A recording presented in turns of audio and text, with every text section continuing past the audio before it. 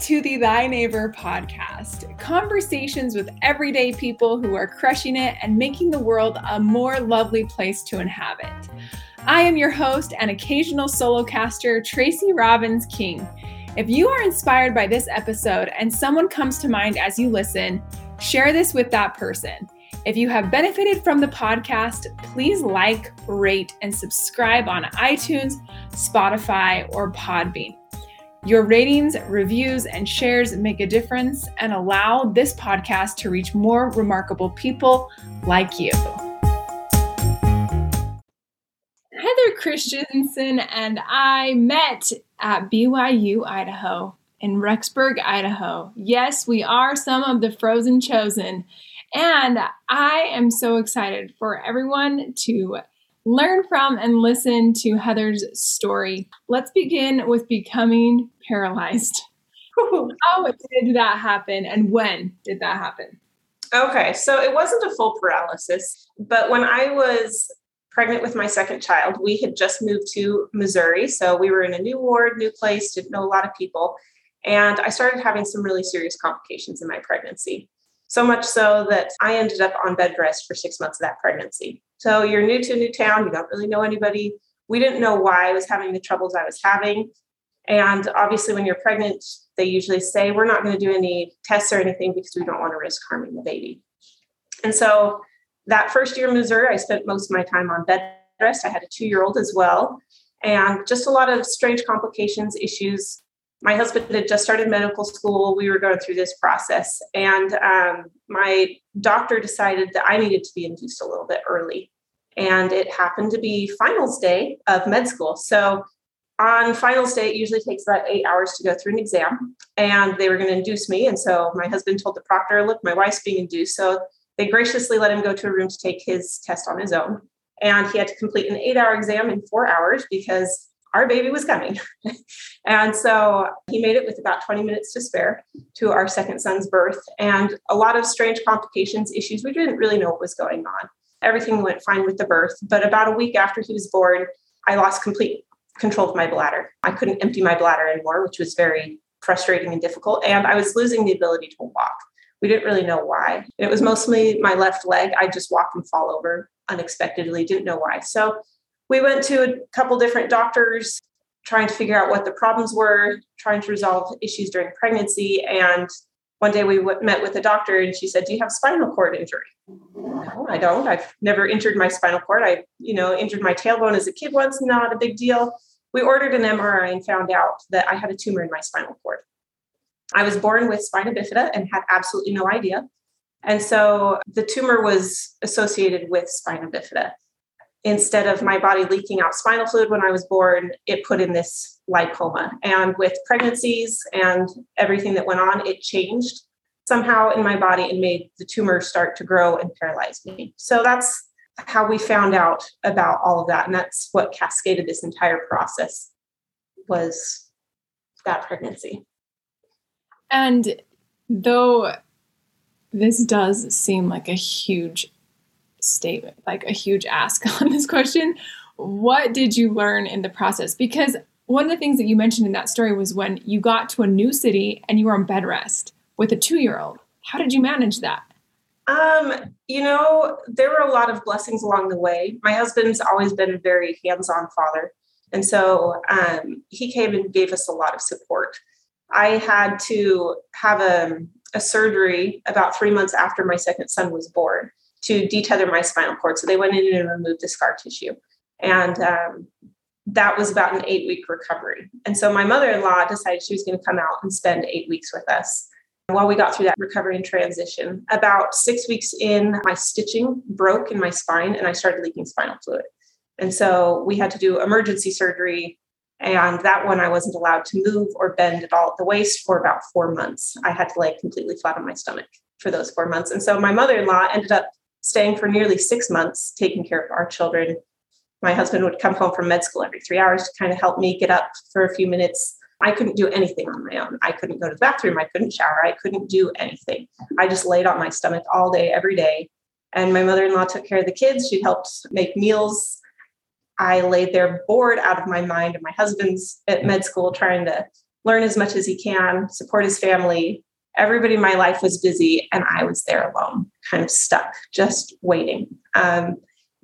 Spinal surgery is very, very, very difficult. It damages your nerves every time they go in. They cut something out and it creates a lot of damage.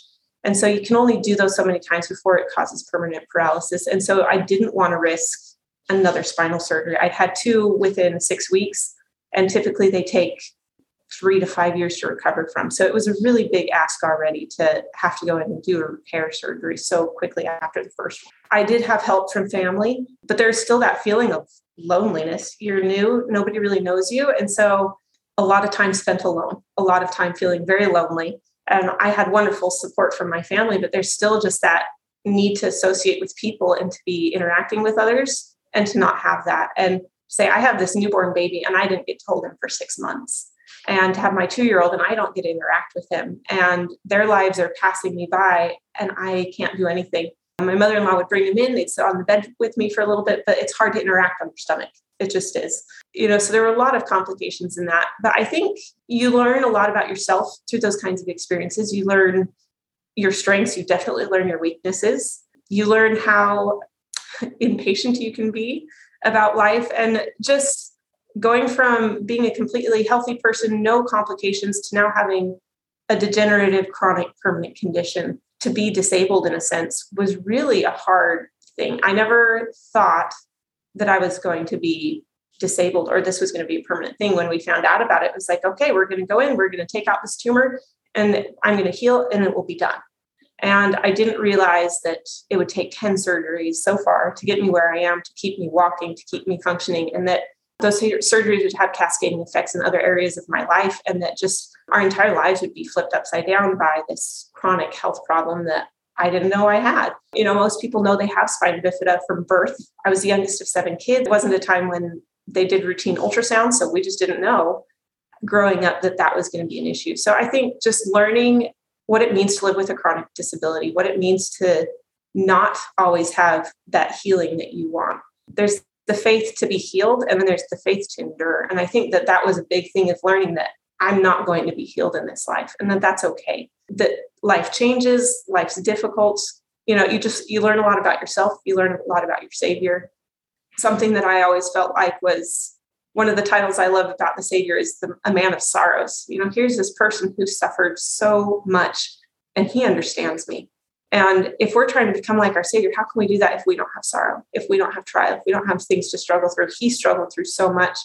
And so I guess it gives me a much more intimate and personal relationship with my Savior, because I now know what it means to really suffer in a way that I hadn't before. I'd always been healthy, and you have kind of this, you're young, you're in your 20s, this sense that eventually you're going to suffer, eventually you're going to get old, you're eventually going to face your own mortality. But to be 20 years old and facing my mortality a little bit and realizing, as you go into these surgeries, I may never walk again. I may never have the opportunity to do the things I hope to do. I might die in this surgery because they're messing with my central nervous system.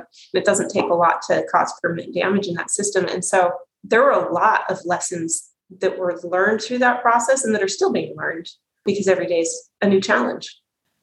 And when you were on bed rest on your stomach for 4 months, I'm still thinking about that, because so many of us take for granted our health. Absolutely. That we just have health. And what do you feel like you now don't take for granted that you did maybe before? Just the basic functions of the body. When they work, it's awesome. You don't really think about, wow, I'm really grateful that my bowels are functioning today, or I'm really grateful that, my appendix is working, or my gallbladder is working, or this or that. And when you have those health troubles, you realize how difficult the basic things in life are when you can't do one thing. I couldn't bend at the waist for 4 months. So how do you get to a doctor's appointment? Well, an ambulance has to pick you up and you have to take a ride on your stomach on a stretcher. They have to take you in and out. You can't walk because that requires bending at the hip. And they had to do a total reconstruction of my lower back because I was leaking spinal fluid and they were really worried about it. And so they took muscles and they reorganized and put them somewhere else and grafted in all these tissues and revascularized the whole lower back. It was a massive surgery. And so any pulling or any tension on those hips would really potentially risk another spinal fluid leak. And that was very painful. It's very dangerous. You can get infections, all sorts of problems. And so, you just appreciate the tiny things that you can do for yourself, when you can sit down for yourself, when you can tie your own shoes, or you can, shower for yourself. You can do anything for yourself. When you're stuck in that position of complete lack of mobility in your spine, the basic functions of life are difficult, And so that was something that I don't think I take for granted as much. I still have struggles with that. There's a lot of significant nerve damage. And so you don't take for granted those healthy days when you feel great, and you just want to do everything you can on those good days, because the bad days are going to come inevitably, and you have to take the time to let your body heal. And that's hard. I appreciate having things to do that are productive with my time. I spent so many months reading books, and that's all I could do all day long, that I don't like boredom. I hate being bored. I hate having nothing productive to do with my time, because I spent so long with absolutely nothing to do. And just this feeling of guilt of, my kids need me. I've got a newborn. I've got a 2-year-old, a busy house. I need to support my husband while he's gaining his education, and I'm doing nothing. And I'm terribly bored all day long, but there's nothing I can do about it except be patient and wait. And I don't like to wait that long. That's a long time to do nothing.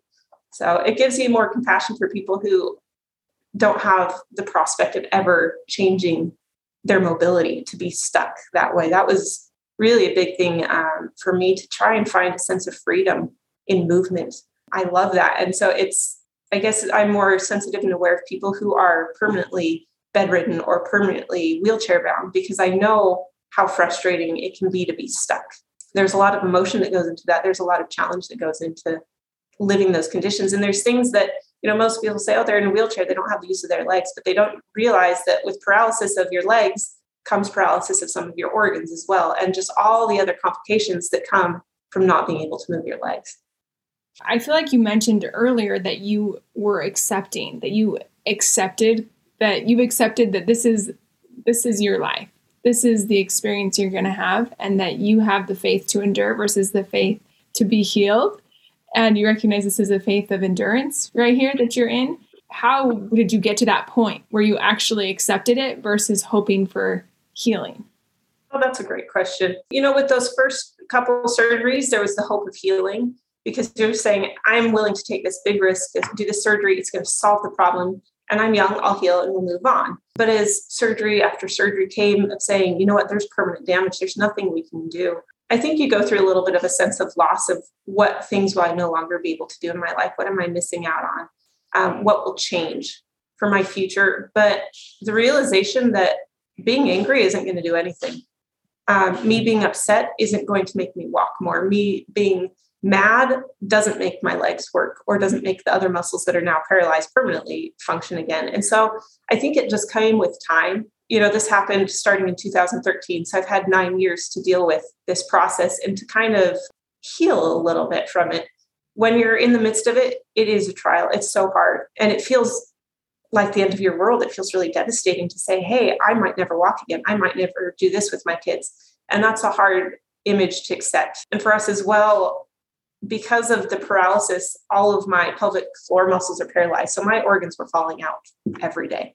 And we had to make the decision to have more children, or to have surgery that would put my organs back inside my body, so I wasn't dealing with that constant nausea and pain. And that was a really, really hard decision to make. I was 27 years old. And I had to say, yeah, I'm willing to have a hysterectomy so that I can be present for my 2 kids that I do have. We always wanted more. That was the life goal. What we had planned for ourselves is, we're going to have more kids. We're going to have a family that kind of looks like this. And then to say, that's not the best plan, and to have trust and faith. So that was probably the most emotionally difficult surgery to have, because I was so young. And to say, I'm taking away that choice, that ability forever to make that decision in this life, because it's what's best for the 2 kids I already have. And it allows me to function daily by making that choice. And so, it's definitely taking time. And there are some days where it's so frustrating that things don't work. And you just want to have a good day. And you wish you could say, I'm going to set my health problems aside, and I'm just going to have a great day, and I'll pick them up tomorrow. But they follow you around every single moment. And there is never a break. There's never a time where you can say, I don't have to worry about this issue as much. It's always going to follow you around. And just accepting that that's now a new companion in your life. So definitely time has helped with that process. of recognizing. And I think as perspective changes, and in the moment, it feels like the worst trial that anybody's had to go through. And then you realize, a lot of people have it worse. A lot of people with my condition never walk. They never have children. They never get to go explore the world and do the things that you love doing. And so replacing the what have I lost with the blessings and the gratitude really, really changed a lot. Just changing the perspective to gratitude instead. Of course, you're a normal person. So I imagine that you experienced tremendous anger and frustration and irritability in this process. I don't know. Maybe not. But you mentioned that you're like, anger doesn't do me any good. It doesn't heal me. So how did you navigate those normal emotions that come with the mourning or the grief that comes with the loss of opportunities that you previously had? I think a lot of it has to do with perspective. My suffering isn't brought on because of something somebody did to me. And so it's just life happened. And if this was all of our existence, it'd be devastating to say that if this was our only existence, but knowing that this is a trial that is temporary for this life, it's not going to be forever. My entire existence is not going to always be pain. If it was, I think it would be a lot harder to accept that. But recognizing that this is a short-term thing, yes, it's for this life and it feels like forever. It's not. And having that perspective just says, you know what, Heavenly Father has a different plan for me and it's okay. And to kind of trust in his plan. We always picture our lives and say, this is the plan I have for my life. We picture all the great things, but none of us ever sit down and say, what trials am I going to have? And we don't picture our trials. We don't picture those hard things. And so when they come up, sometimes they blindside us a little bit of unexpectedly, how do we deal with this? But that helps a lot. And having a good relationship with my husband has been phenomenal in helping me. He's just been perfect through the whole process, supportive in every way possible, even when he's got all of his stuff going on. Most people in med school kind of drop out of a lot of the other activities and engagement in life because school is so encompassing and so demanding. And he really made the decision to not be the talk of his class, to still do well, but to be there for his family and be present. And that made a big difference, just having him there for emotional, physical support all the time. And how has your marriage been blessed by your health challenges? And how tested? Immensely. I would say my husband and I have a very unique relationship. We've been married for almost 13 years. We've never had a fight. We made a decision when we were dating that wasn't something we were going to do, that we would find a different way to work through any issues we had. And so as he has been there and seen all of the process and things that I've gone through, he's been the perfect support. This one might make me teary-eyed. So when I was going into the first surgery, I was really nervous. There was a high probability I wouldn't walk again. And I'm sitting there and waiting. The surgeon got called into an emergency case, and my husband can tell I'm agitated. And so I said, Heather, you need to stand up for a minute. Okay, whatever. So I'm hooked up to all the IVs. You're sitting in the pre-op room waiting. And he starts to dance with me and then whispers in my ear, just in case. He wanted to make sure that if that was the last time I walked, it would be something precious that I could remember and to lift me up. And so just being thoughtful for me in that way, it has been such a strength. He's never once complained. He's been there every moment. Any need I have, he will sacrifice whatever it takes to be there. And he's taught our kids that. My 2-year-old at the time, he didn't know, he knew mom before all this. And then all of a sudden, mom couldn't be there. Mom couldn't be present. And my youngest son never knew anything different. But they see him serve me every day. They see him go out of his way to do things to bless me, to help our family, to help through the constant pain and the struggles that brings sometimes. He's like, you know what, mom just needs help today. It's a day that we're all there. And so it's not only strengthened our relationship with each other, our appreciation for each other, but it strengthened our kids. And, being in these positions, very vulnerable, where you can't take a shower for yourself because you can't bend, you can't scrub, doing anything, it makes you extremely vulnerable to your spouse. And what in those moments of frustration, it would be easy to attack those vulnerabilities, but never once did he do that. And it's just a decision that we had made. And so that's been a huge strength to our marriage, to say, you know what, these have been challenging things, but it's never challenged our relationship with each other. It's just said, okay, we have new things to deal with. And with my husband being in medicine, it's easy for him to say, I saw a patient today and their life's a lot harder than ours. And it doesn't mean that he doesn't have compassion for me. He definitely has that. But to recognize that it could be a lot worse. and there's always those perspectives in there. And as we've learned, going through this process of medical school and all of the medical knowledge, he's been such a phenomenal help to say, oh, actually, I know what she needs. I know it's going to work for her body. And a lot of the times he'll come in and talk to the doctors or nurses and say, actually, that method isn't going to work for her because of this issue or that issue. And he knows me not only as a husband, but as a patient in that sense. And so he can provide for me the best quality care that I need in a situation and say, no, this is what she needs. So it's really been a great blessing, his medical education. He's a DO instead of an MD, which means that he does everything that MD does, but he also learns the chiropractic side of things. And so he does a lot of chiropractic work for me and helping me to adjust because there's a lot of issues with the spine.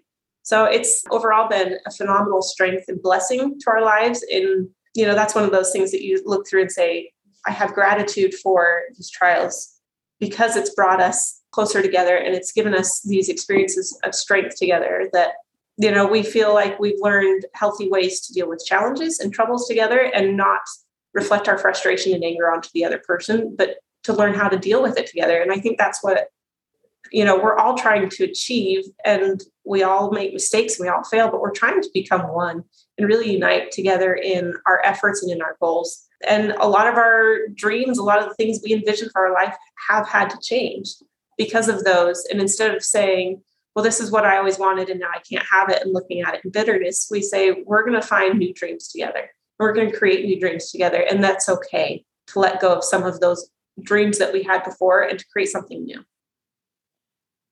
So you mentioned how you deal with your frustrations differently. You learned how to deal with your frustrations because you still experience them. So what do you guys do that's different than the average person? Because I don't feel like you're the average people. So I'm curious, how do you, when you are feeling like, oh, I'm turning this towards my spouse instead of because I'm just internally sad or frustrated? What have you figured out there? I think sometimes it's just take a minute to stop and think. So if you're feeling frustrated, maybe you need to go take a few minutes to yourself and assess and say, why am I frustrated? Am I really frustrated at them, or am I frustrated at the situation? And then for them to have the grace, to give you a little bit of grace in that and patience and say, okay, they need a minute to calm down. And then we'll come back and we'll talk about it when they're prepared and saying, I recognize that I was putting some of my frustration out towards you, and that's not really what I was trying to do. But being very careful not to say something in anger. I think that, if we lash out in anger, it's that much easier the next time and the next time and the next time. And so really learning to have that self-control, saying, I'm not going to lash out or say something when I'm angry, to calm down until I can approach this from a little bit more of a rational situation instead of an angry situation. But it takes two. You can't have just one person be willing to do that. It takes grace and patience from both to say, wow, they're really frustrated. Give them a moment. Let's calm down. And then let's face it, when we both know that this is something we can address without saying something we're going to regret. Because every time you lose that control, it's that much easier to lose control the next time and the next time. And then it creates this pattern of lashing out and saying the harshest things you can to your spouse because you feel hurt, as opposed to processing the hurt and saying, okay, it's really not directed at you, or maybe I'm feeling upset because of a situation that we found ourselves in or something we did, but really what's at the root of it. And let's try and make this better, because I don't want my experiences and time with you to be frustrated and damaged that way, And so it's constantly working on it and constantly being aware, little self-checks of your own progress and being aware of that and being willing to talk through those things and having those vulnerabilities with each other. And I think because we've had years of vulnerability in those moments and not picked on them, it makes it easier to not even think that way. It changes your thinking over time, but it does take time and effort from both parties to work. Oftentimes, I think we have expectations for how somebody should behave towards us, or how we sometimes project our expectations on other people. How have you avoided that when you were in a position where you couldn't do things for yourself? Oh, well, I think that's kind of something that is a day-by-day process. Other people could look at us and say, wow, she's lazy. He does everything for her. And she sits there. I don't have a physical outward disability that people can see and say, yep, she definitely has a problem. it's sometimes easier when we see people that have those outward disabilities to say, okay, we'll give them a pass because you can see something's obviously not right. I have over 2 feet of scars, but it's all covered by clothing, so it's not something that people see. I've had times where I felt judged or frustrated with other people's expectations. But I think that part of going through this process has taught me to not worry so much about what other people think, that it's okay. I know if I know I'm doing the best I can and I'm comfortable with who I am, then it doesn't really matter if somebody else thinks negatively, or you just don't run into as many frustrations. And Robert's been great with helping find solutions to things that might be frustrating. So a situation where I feel frustrated because I can't do something the right way, well, let's find a solution. Let's make something a little bit better so that this is easier for you to deal with. And then, it becomes part of the way your life functions from that point onward. This is more information, but I have a paralyzed bladder. It doesn't function at all. So I have to catheterize every day. That can be really alarming and scary for some people. And some situations, it's very, very inconvenient, but you learn to deal with it and it's part of your life now. So I don't look at it as this dreaded thing that I did when it first happened, because I've learned to deal with it. Do I like having to deal with that problem? Absolutely not. I would love for my body to function again. And there are days where you're just tired and you don't want to have to get out your medical supplies and deal with the issues, but it's just part of the life that I now live. And so learning to accept that things are going to happen and I'm not going to like them, and that's okay. And we move on. And really, ultimately, what's the most important things? And it's our relationships with each other, with our Savior, with our families. And at the end of the day, I'm going to live the best version of myself I can and hope that other people can be gracious enough. And sometimes they will be, and sometimes they won't. And it's okay. I don't expect people to understand my situation, but I also am more sensitive of other people in situations. I can tell when people are going through something that maybe somebody else doesn't, because I live in that world of constantly fighting each day just to function. And being okay with not accomplishing all the things you want to. There's a lot of that process of acceptance of who you are, of what your conditions are, what your limitations are, where it's okay to push a little and where you have to just be patient and not try to push. It's a continual battle because it's not the same every day. Your kids have been watching your, Robert and you and how you treat each other and how he serves you. And I know you also serve him, right? It's different, right? Things look different, but I think, in what ways have your kids benefited from watching you two? My kids are very tenderhearted. My oldest, at school every year, his teachers tell me, he's the kid that he notices the first kid in pain. He notices when somebody's sad. He notices when I'm frustrated as a teacher or I need help. And he's right there and says, hey, do you need help with this? It looks like you're, and he just jumps in and helps. And so I think that process of being aware of others and their needs has been a huge blessing to the kids. When one of my kids is sick, the other runs and gets him a blanket and a pillow and reads a book to him. And they just recognize that there's little things you can do to bring somebody comfort. And I'm hoping that it shapes them into being caring, good fathers one day, and being people who are aware of the needs of others, and just that you jump in and you serve. And it's not that big of a deal. And it's not that hard to serve, that people appreciate it when you recognize there's a need. And so they've become much more aware of that. And I mean, they're still boys, they're still kids, and they have their moments where they don't notice anything. But overall, they have very caring, compassionate spirits because they know what it's like to have a parent who can't do everything they need to. They've grown up a lot and they take care of a lot of things independently because some days I just can't do it for them. And so I think we've very much pushed them to learn how to take care of themselves or to be independent. We're there for them as much as we can, but to teach them skills to take care of themselves as much as possible, because then it helps others. And I always tell them, the more you help me, the more energy I have to play, to do those fun things we want to do. And so they've just learned that that's part of life. You just pitch in, you just help. In what ways do you think that your children have skills at their age that maybe other children don't have? What are some of the things that you've taught them to be independent in because their circumstances have required it of them? Physically, they're 8 and 10 now, so they're quite capable for themselves, doing their own laundry, making their own meals, doing those types of things. So I've pushed for a lot of those things when they were younger, just so that it could relieve those burdens. Bending down sometimes can be difficult for me. So they know, I just take care of all these things. They don't leave clothes on the floor. They don't ever have a mess in their bedroom. Their bedrooms are pristine all the time because I had to teach them from a young age to do those things. So they're very clean, which kids generally aren't. And sometimes I laugh because we'll have other kids over and I think, wow, where did all this mess come from all over the floor? That's normal. That's totally normal.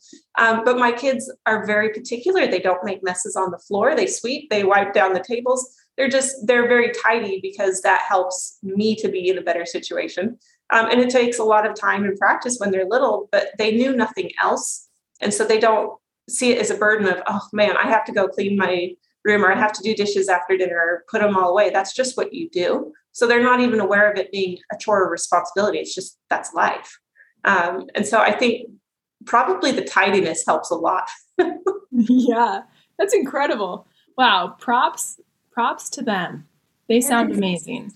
And clearly you've done a great job of being able to teach them what you can so that they can be as capable as possible. And also that it's not a big deal. I love how you said that it's not something that this is just normal. This is our normal, right? This is what we do. I think that's really remarkable. What an advantage they will have in the future. And also right now, I'm sure clearly the teachers notice, right? And I also wanted to talk about the impact of prayer. Can you share how you've seen the miraculous power of prayer in your situation and in your life? That's a great one. And it happens often. I've had so many experiences with prayer, with priesthood blessings and the power of those that they can change our lives. Through a lot of my early surgeries, I had 5 in the first year. There was often this feeling of loneliness. I remember right before we moved, we had a woman in my ward. She came up to me. She said, I had promptings that you needed help and I chose not to come. Hope you're okay. I was like, oh, okay, wow. And then we moved to a new state. We did 2 years of medical school in Missouri and then his 3rd and 4th year in Utah. We moved to Utah and I had that happen 2 more times. I had a prompting, you needed help and I didn't come. I hope you're okay. And just this feeling of, Heavenly Father, I'm asking for help. I need help. And people don't come when I need the help. And it taught me to never reject those promptings because somebody's desperate on the other side. And I know what it's like to feel that and to say, well, why am I not worthy to have help when I desperately need it? You asked somebody, but they didn't come. And to have those moments is really challenging, but it happens all the time. How many of us have thought, oh, it's not that big of a deal? And we kind of ignore a prompting that may come. And so my final surgery, we were in residency and my husband worked in Queens in New York and we lived out on Long Island and I was facing another spinal surgery and it was a very intense, again, surgery, months of recovery. And I remember just shaking and trembling in the office when I was told that this is what we needed to do to keep me walking because I was slowly losing the ability again. And just because I knew the pain that was coming, but also those feelings of being alone. And my mother-in-law was phenomenal and she helped and she was there, but still just feeling like I was going through this alone, that nobody understood the trials. And as busy as medical school was, residency was way worse. He was in training to be a general surgeon. He was gone all the time. The kids usually saw him 1 day a week for a couple hours. It was just really, really busy time. And so going into that, I was so nervous and I went through the surgery and afterwards, as always, was in a lot of pain. And I remember crying out to Heavenly Father in prayer and just asking for help and having very tender experiences of him speaking back to me and telling me that I choose to take this from you this time. This time you will want for nothing. And he promised to help me in any way that I needed this time and that he chose to take upon himself that suffering for me. And so many experiences that time where something was going wrong after surgery. And then this just feeling of peace and calm of, I promised you it would be okay this time. I promised I would take this upon myself. So you don't have to. You've already experienced some, and I choose to take this one. And, sometimes something goes wrong and a complete stranger in the ward, again, we're fairly new, calls up and says, hey, I just thought you might need this today. And they don't know me. They don't know my circumstance. And they just offer these blessings to me. I remember one day I was just struggling and a woman said, by the way, I called up a babysitter. They're on their way. They're going to take your kids for the whole day. I paid them. Don't worry about it. And just to have these days where I couldn't physically do what needed to be done that day, having somebody show up, having people just bring in those little things along the way. And it made all the difference. And having that promise of, I choose to take this from you. And I promise it's going to be okay this time, was such a comfort, because every spinal surgery that you go through creates more and more damage. And to say, yeah, I'm willing to have this major surgery that's going to affect a different part of my spine and cause future problems, but that it's going to be okay, that this is the right choice for us and our family. So that was a huge blessing, and power of the priesthood blessings along the way.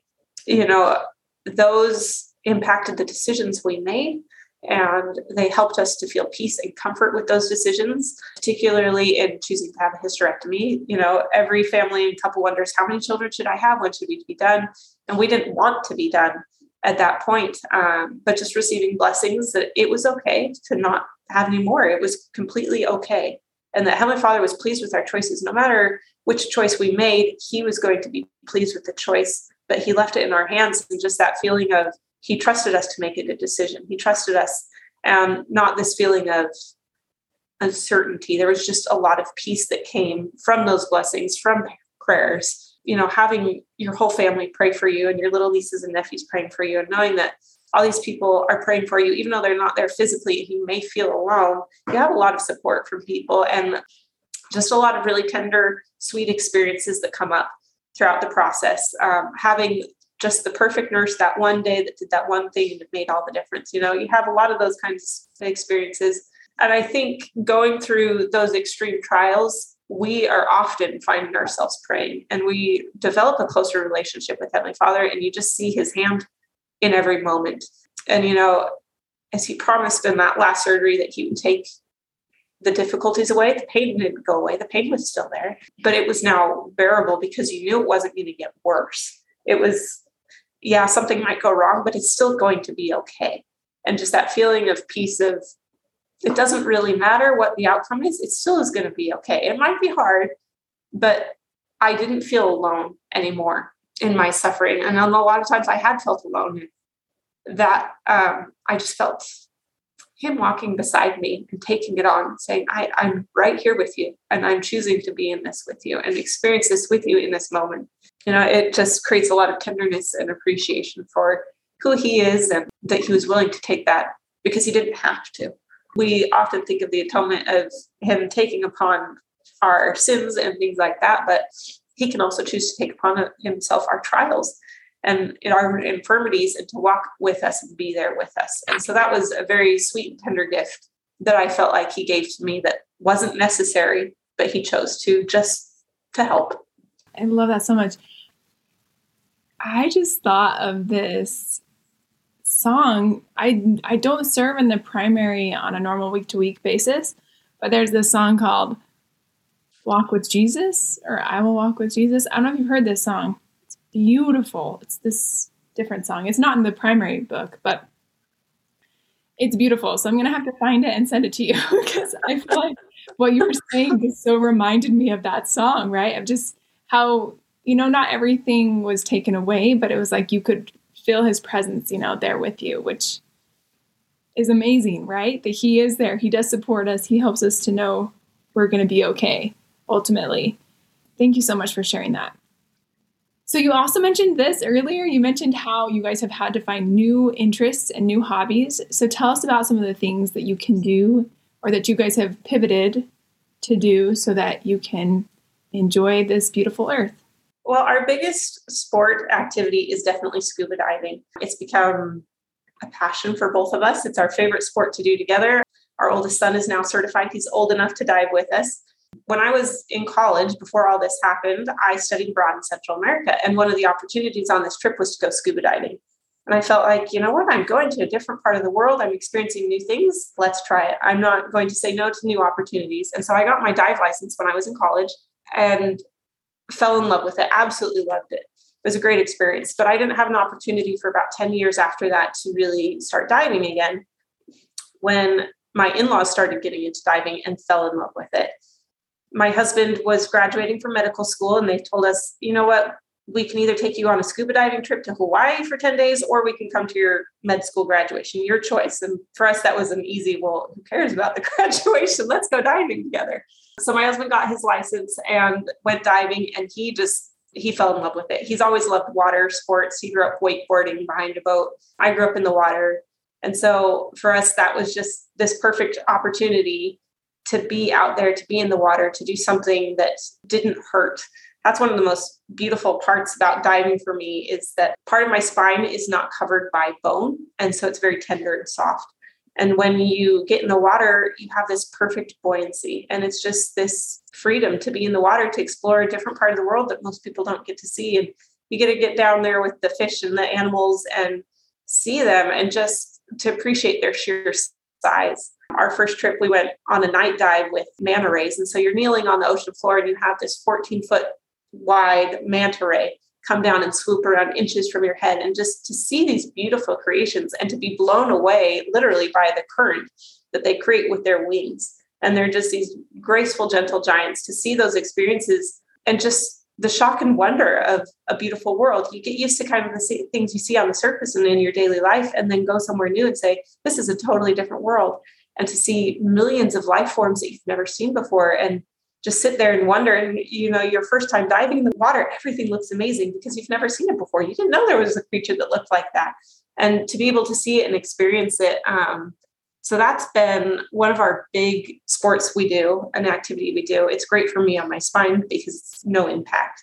So you can just get in the water, be there. And now to have our oldest son dive with us and to see him have the joy and excitement of being in the water, and just the excitement of discovery, that's what childhood is. And so in a way, it kind of gives you a little bit of that magic back of there's a new, beautiful world to explore and to take care of and love and enjoy. I will link this in the show notes, but they have a YouTube channel, and I watched the Cozumel video, and I was amazed by the footage. I was amazed by what was in that video. Incredible. I was totally taken back by the octopus, the footage of the octopus. I am obsessed with octopuses right now, and so I was really into that, but also you have dived with sharks as well. Oh, I love sharks. Yeah. Sharks are amazing. We actually go on dives just to see sharks. We did feeding of sharks in the Bahamas, not in cages. You just get in the water and they feed around you. In Cozumel, we dove with the whale sharks. Obviously, they're not scary to me. They don't have teeth. They are the biggest fish on the planet. They're, 30 to 40 feet long. And so you're swimming next to this animal, and you go from its mouth to its gills. And it's just this massive creature swimming alongside something like that in the ocean. And just the freedom of being there with these gentle giants in the water was incredible. We're going to the Galapagos next year so we can dive with the hammerhead sharks in the schooling season in January. I just think that's a phenomenal experience to be there. We've been with tiger sharks. So we enjoy the sharks, not for the adrenaline, just to see such a beautiful, graceful animal in the water. And you think that you're a good swimmer. You think that you look graceful in the water, and then you see a shark and go, never mind, I can't swim. I look like I'm a drowning, floundering fish here, because you see this perfectly graceful animal just cruise right on by effortlessly. You think, wow, that's pretty dang cool. Do you have a favorite sea animal besides sharks? Oh, yeah. I absolutely love rays, the manta rays, the eagle rays. Octopus are just fascinating creatures. They can camouflage, they change shape, they're so intelligent. They're a lot of fun to swim with. Turtles are beautiful. I generally like the bigger sea animals just because you can sit there and interact with them, swimming with dolphins and watching them as they spin around you and they're trying to figure out who you are, or what you're doing. And it's just fun to interact with a wild animal on their turf. And sometimes when you see those big sharks, you think, wow, I'm totally in their territory. Whatever they want to do, they can do it right now. And it gives you a lot of respect for them. You definitely learn when it's not safe to be with them. And sometimes accidents happen in life, but, poor sharks get a lot of bad rap because they follow their natures. And a lot of people that get hurt, it's because of the conditions they were in. Not all the time, certainly, but you learn to appreciate just the beauty of these animals and being there with them. And that's for me, what I love about diving is the discovery of these animals in their own environment and watching them. In our Cozumel video, in the very beginning, there's this little clip of a small fish. It's only about 3 inches long, a damselfish. That's the most aggressive fish I've ever met. It's tiny and it will attack you. So it was attacking our camera. So it kind of zooms in and out towards the camera because it's protecting its home. And so here I am, this giant compared to it. Oh yeah, it'll come and attack me. It'll attack any reef fish that comes up to it because it's protecting its home. And to get to experience that, when you snorkel, you get to kind of go down and see the fish. But when you dive, you get to just sit there and watch the animals in their own environment and learn their personalities. And it's a beautiful experience to see just the variety of animals and how they work together. It's not like a zoo. You see an animal and they're usually sleeping or sitting there. You get to see them, but to interact with them in their own environment is just a different experience. Well, I have tried to scuba dive and my ears won't equalize. And so that's a problem. I know. I'm like, oh man, maybe I could do some training on getting my ears to equalize. Maybe I can do some training on that. Hearing your experience and seeing your videos makes me want to go dive. So it's really exciting to hear you talk about it. I hope for everybody that they can get to do that. I think, as we learn to appreciate things, we take care of them. And there's a lot in our oceans to take care of and love. And just be beautiful. So I guess I'm passionate too about trying to take care of the oceans, keep them beautiful. There's a quote from Jacques Cousteau, who was the famous oceanographer and really revolutionized scuba diving. And he had said, from birth, man carries the weight of gravity on his shoulders. He's bolted to the earth, but man has only to sink beneath the surface and he is free. And especially for me, with all of the health challenges I've had, being in the water is a freedom from that pain. And you do get to soar, and you can be in any position you want. You can be upside down, you can be turned any way, and you still have that weightless experience and that freedom. Now, I can't lay on my back. I can't do a lot of things because there's constant pain on the surface, but to be below the surface gives me that different sense of freedom and a moment, in a way, to put aside those health problems for a little bit and just enjoy life. I know that you are a swimmer, so you swim to exercise. Is that correct? That's something that you can clearly do with your health circumstances. So any tips for the stragglers in the swimming pool like myself? Keep trying every day. You got to keep trying. There's different tools and techniques, things you can use to help you improve your stroke in the water. On Long Island, where we lived, there were a lot of sailors and people that we knew out there. And they said the difference of how you swim is if you're a tugboat that just pushes through the water or you're a sailboat that curves and turns with the water.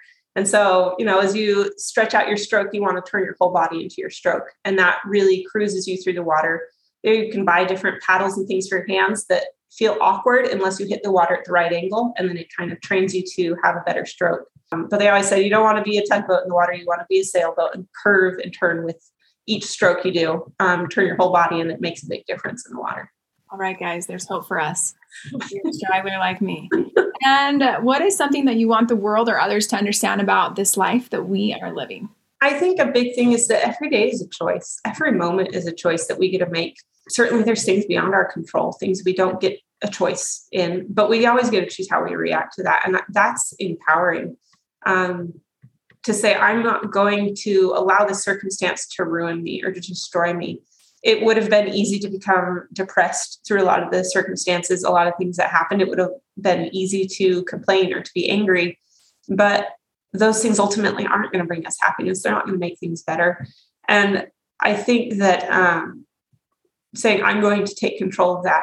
And some days it's little, your achievements are little that day. Maybe say, today I'm going to make my bed and that's my achievement for the day. Or today I'm going to get up, I'm going to shower, and that's my achievement for the day. And being okay with that, but consciously choosing to succeed, even in the small things. And for me, when I was in bed for those months, there's nothing to do. Well, what do you do to feel achievement? What do you do to make a choice consciously about your day? I went through a lot of books. I did a lot of conference talks. I would say, Heavenly Father, please give me an experience. I get to see one person today. It's the nurse when they come in. And then they're going to come around in the evening. That's the only person I'm going to say, please help me to have an interaction with them that's positive for me or for them. That's a good experience that can be better for people. When we lived in Missouri, when a lot of this was happening, the hospital was an hour and 45 minutes from our home. And Robert couldn't be there every day. So I often had days where I saw the nurse when they came in and when they left at night. And that was my only human interaction for days on end. I had one visitor while I was in the hospital for weeks and weeks. Just that isolation was hard, but consciously choosing to say, okay, what can I change today? Maybe it's my attitude. Maybe it's just my perspective. Maybe I'm going to try out to reach out to that nurse because they look tired and frustrated today. They don't really want to be here doing this. I certainly don't want them to be doing this, but that's what it is. And so taking control of the little choices in your life and making them positive. I think that there's always something we can learn from every single moment, but we have to allow the moments to change us. Sometimes we have to be willing to say, what I wanted, what my goal was, isn't the right thing. And that's still something that, we struggle with. I struggle with every day. Sometimes you have those moments, you just feel frustrated, you're tired, you don't want to deal with that. You wish that could go away, but it's not. And so consciously choosing that, and just to recognize how much our Savior really does love us, how tenderly he is there for us if we choose to let him be. I think he wants to help us so much sometimes, but all we have to do is ask and forget to ask. And, just asking for that peace, that comfort, that strength. And so there can be a lot of good moments. And sometimes there's suffering and you don't feel like something's coming out of it that's positive, and that's okay too. It's okay to have those moments because you are more capable of helping and serving and loving others if you have those moments, to have compassion, to have empathy. I remember receiving a particular priesthood blessing that said, one of the reasons you're going through this is so you can help others through their suffering. I'm allowing you to suffer so you can bless somebody else's life in the future. And I can't tell you how many times I've had experiences saying, that's why I had that happen. Now I understand, because this person needs help and I can be there for them today. I can be that voice that sometimes I wish I'd had, or sometimes that voice that was there for me of somebody else's experiences that have changed me and helped me for the better. And so I think every opportunity, every moment of life can be a learning moment, but that's also a choice. It's a choice to choose to learn. It's a choice to say there's something positive, and it's a choice to say, no, I'm not going to learn something from this experience. And sometimes it's really, really, really hard to find, okay, what's the positive? What can I learn in this experience? And sometimes those moments don't come till years later. You say, okay, this is what I can learn because I went through that, because I suffered that experience. And by no means do I feel that my experience is particularly unique. I think that everybody goes through just as hard of challenges every day. Mine was a little bit more visible for a time, but how many people suffer things that we're just unaware of, that we don't see, the quiet hurts in the heart that happen all the time. And so, just giving each other grace a little bit through these experiences and recognizing that, I can be mad I'm sitting here in traffic and that person cut me off, or I can choose to be happy and say it doesn't matter and let the little things go. So I think a lot of these experiences have taught you to just let some of those little things go. They just don't matter. They just don't matter today, and make the things that do matter the forefront. With all of these things, some days there's limited energy, there's limited ability to do things, and you want to function, you want to do the best you can, but you just have limited energy, and you have to choose which things are you going to put energy into. I cut out all unnecessary things in my life for a long time because there was no other option. It was just fighting for survival each day to function. And so in a way, my life is a lot more open and flexible, and I can be there and I can be present for people because I'm not burdened down with excess a lot of the time. And sometimes that leaves me strumming my fingers. What am I going to do today that's good and useful and productive? And we've reached a new phase of our lives. My husband just graduated from residency last year. So he finally started, he calls it his first big boy job. It's been 13 years of education for him. And to finally be at a point where there's more balance in our lives and he's present and he's here for our kids and we get to really experience our lives together and grow together. It leaves me in a different position too, of not homeschooling and now having my kids back in school since COVID. And to say, now what do I get to turn my attention, my energy, my life to? And finding those new passions, finding new ways to care about people and to bless people's lives and to find things you're excited about. So I feel like I'm just beginning that new chapter of what's the next phase of possibility. And, you have to always consider the health issues involved, but you learn to be flexible and you learn to make the things you're passionate about and love work, regardless of what's physically holding you back sometimes. And how are you feeling today? How is your health? It's been a couple of rough months, but since we moved to this new town, there's no swimming pool here. And so I use swimming as pain control. It helps a lot with the pain. And since there isn't a pool, then the pain has been significantly worse.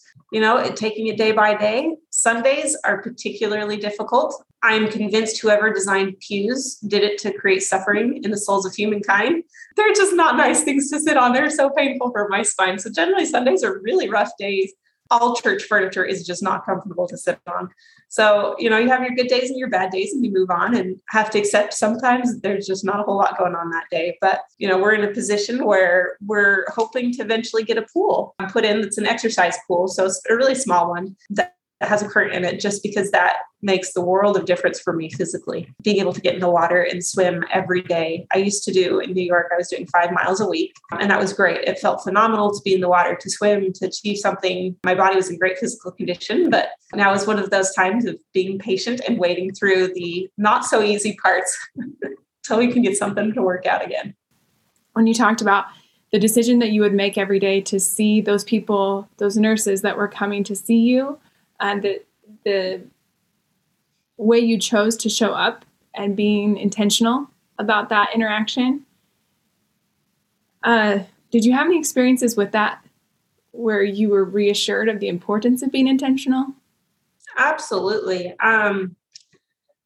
So after my first surgery, they put me on a spinal drain, which means that they were slowly taking off spinal fluid because they'd done a lot of work. There was a lot of damage. They'd have to graft in some synthetic tissues and they didn't want it to burst. So they were slowly taking off spinal fluid. And my first night, I had a nurse, it was his first day out of nursing school, and he'd never done a spinal drain before and accidentally drained off way too much, which causes a headache that feels like your head's going to implode. And a low pressure headache, it's incredibly painful and a horrible experience. And so this poor nurse, she gave me some morphine.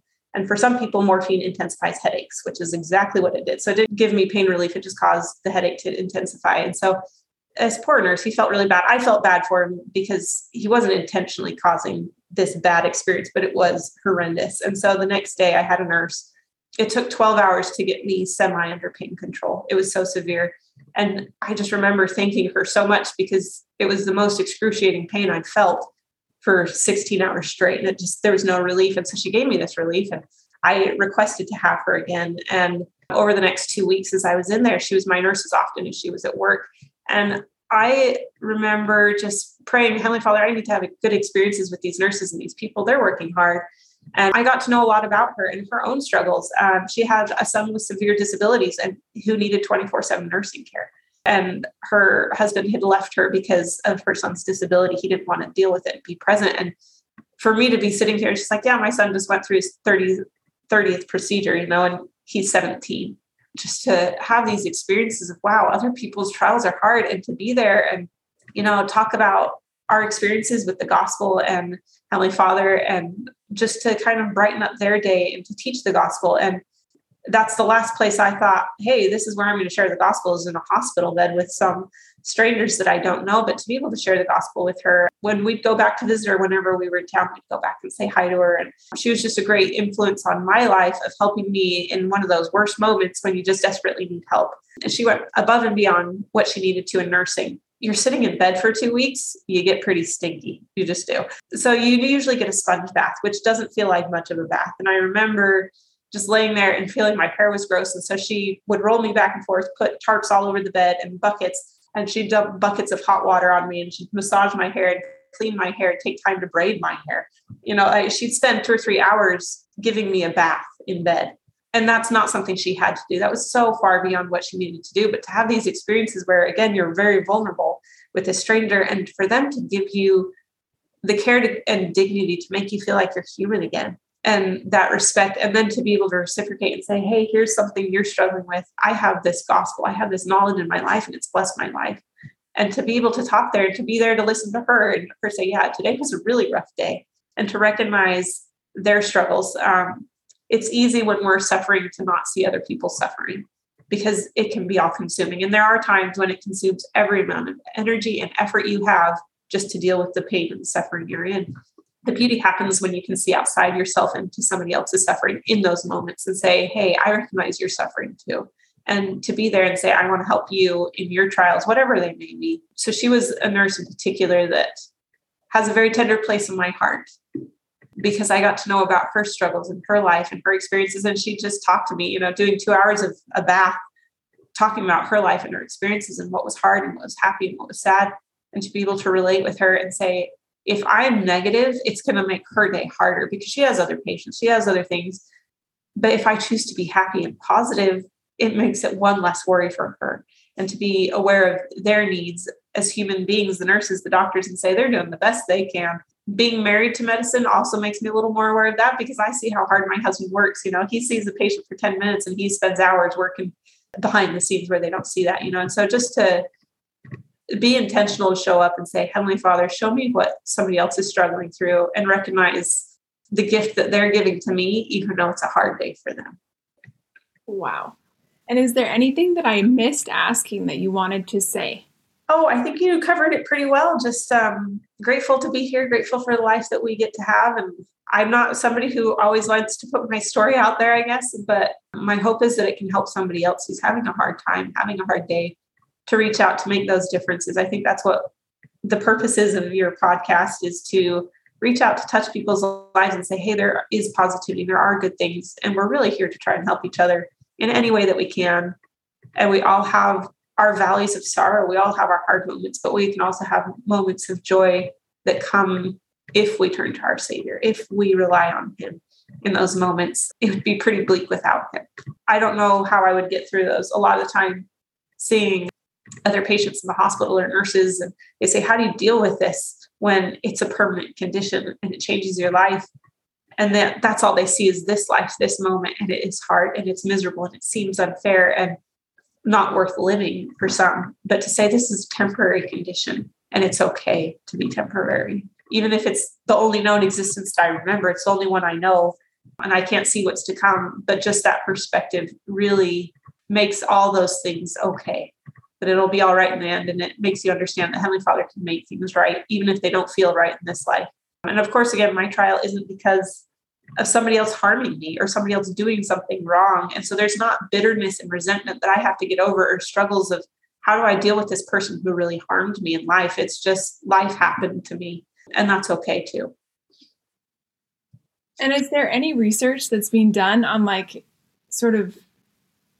are you aware of things that people are working on that could potentially help your condition? Yes. In New York, we felt very prompted and guided there. That's where my husband did his residency. And I was having troubles again, where whenever I would sit for a few minutes, I would lose feeling in my legs. And one day I tried to stand up and I had no feeling in my leg at all for about 8 hours. And that's very alarming. So I went into this doctor that I had connections with through our bishop. He worked at the hospital at the time, and he set me up with this doctor. And his name was Dr. Latefi. And he met with me and said, a lot of the care that we give for people with spina bifida, it's given to them in their pediatric years. So there's not really methods for adults that we do. We know what causes it. So there's not a whole lot going on that way. However, usually when you're having all these problems in your spine, they go through and they remove the scar tissue, and then it comes back because they went in and caused more damage, and it causes more scar tissue. And so you get 2 or 3 chances of getting the scar tissue removed before the damage just becomes permanent, and the damage from the surgery is more. So he said, I am doing an old surgery that's an orthopedic surgery, but it's new for people with your condition. And it's where we go into a different portion of your spine and we actually take out vertebrae and make you shorter. That's what they did. They removed most of a vertebrae. So I'm an inch shorter than I used to be. And I have metal rods in my spine. But the advantage is that your spinal cord, when it's tethered to all that scar tissue, is under extreme pressure. So anytime you bend or they're stretching the spine, it's causing paralysis. And it was at the point that even sitting was causing paralysis for me. And it's permanent damage. And so he said, well, if we go in there, we make you shorter, we're going to relieve some of that tension in your spine so you can bend without it causing damage. Because if I go in and remove the scar tissue, it's just going to grow back. So let's just make you shorter. They'd only done 12 cases in the United States by the time he had done mine. So in a sense, it was experimental because it wasn't a common procedure. However, that procedure has been done for other orthopedic issues for quite some time. But he was the only one really doing it in the United States. And so he and his partner have put in a lot of research, been doing papers and things to say, this is the better method of care for adults with this condition. Let's change the method of care. And so when I moved here to Tennessee, I was talking to a neurosurgeon here just as a follow-up. And they said, oh yeah, we've heard about that. That's something that we're starting to look into doing as well. And so there is that. There's neurostimulators that they try and do to help with that. But I don't know. We'll kind of see what the future is. There's a doctor called Ludwig Gutmann, and he's the founder of the Paralympics. He was considered the founder of the Paralympics. He was this doctor, and it was during World War II era. And when patients would come to him, they're paralyzed, what they would do is put them in a coffin, fill it with sand, nail it shut, and ship them somewhere when they had a spinal cord injury, because that was the only way they knew to transport them. And this was in the 1940s. And then at the time, it was commonly believed that paralysis was deadly, that it would kill you. When in fact, it was the sepsis of you're sitting there, not moving, you're getting sores, the sores get infected and it kills you. And so he really advocated for, you have to move these patients, them not having a purpose in life, them not doing anything in life. That's what's killing them. And so, you think of how far we've come since the 1940s to now. I think there is hope for the future of things being different and diagnosis. And we know what causes spina bifida in a lot of ways. And so to say, what I'm dealing with now is permanent and there's no solution, I don't necessarily feel that. I think medicine's always evolving. And that not necessarily only specifically for my condition, but just in general with spinal cord injuries, there is research and there's effort being put into that of saying, how do we make these lives, their lives more mobile and functioning and able? And so, who knows what may show up in 20 years that can change things. For now, my condition is degenerative. And so the nerves slowly become more and more damaged. When I had my first detethering surgery, they told me maybe 10 to 15 years of walking was all I would have before the damage would be too great. So when I had this last procedure done 4 years ago, I may walk now for the rest of my life. We don't really know. And so we kind of take it day by day, have regular follow-ups with doctors and MRIs every couple of years to make sure things aren't changing. And who knows what medicine can change so rapidly, relatively speaking, that maybe there's a future of no pain and walking. I don't really know, but I'm excited to find out. Yeah. And is there any organizations you recommend that we donate to in regards to spinal bifida? No. Generally speaking, spina bifida is caused by lack of folic acid in a mother when she's pregnant.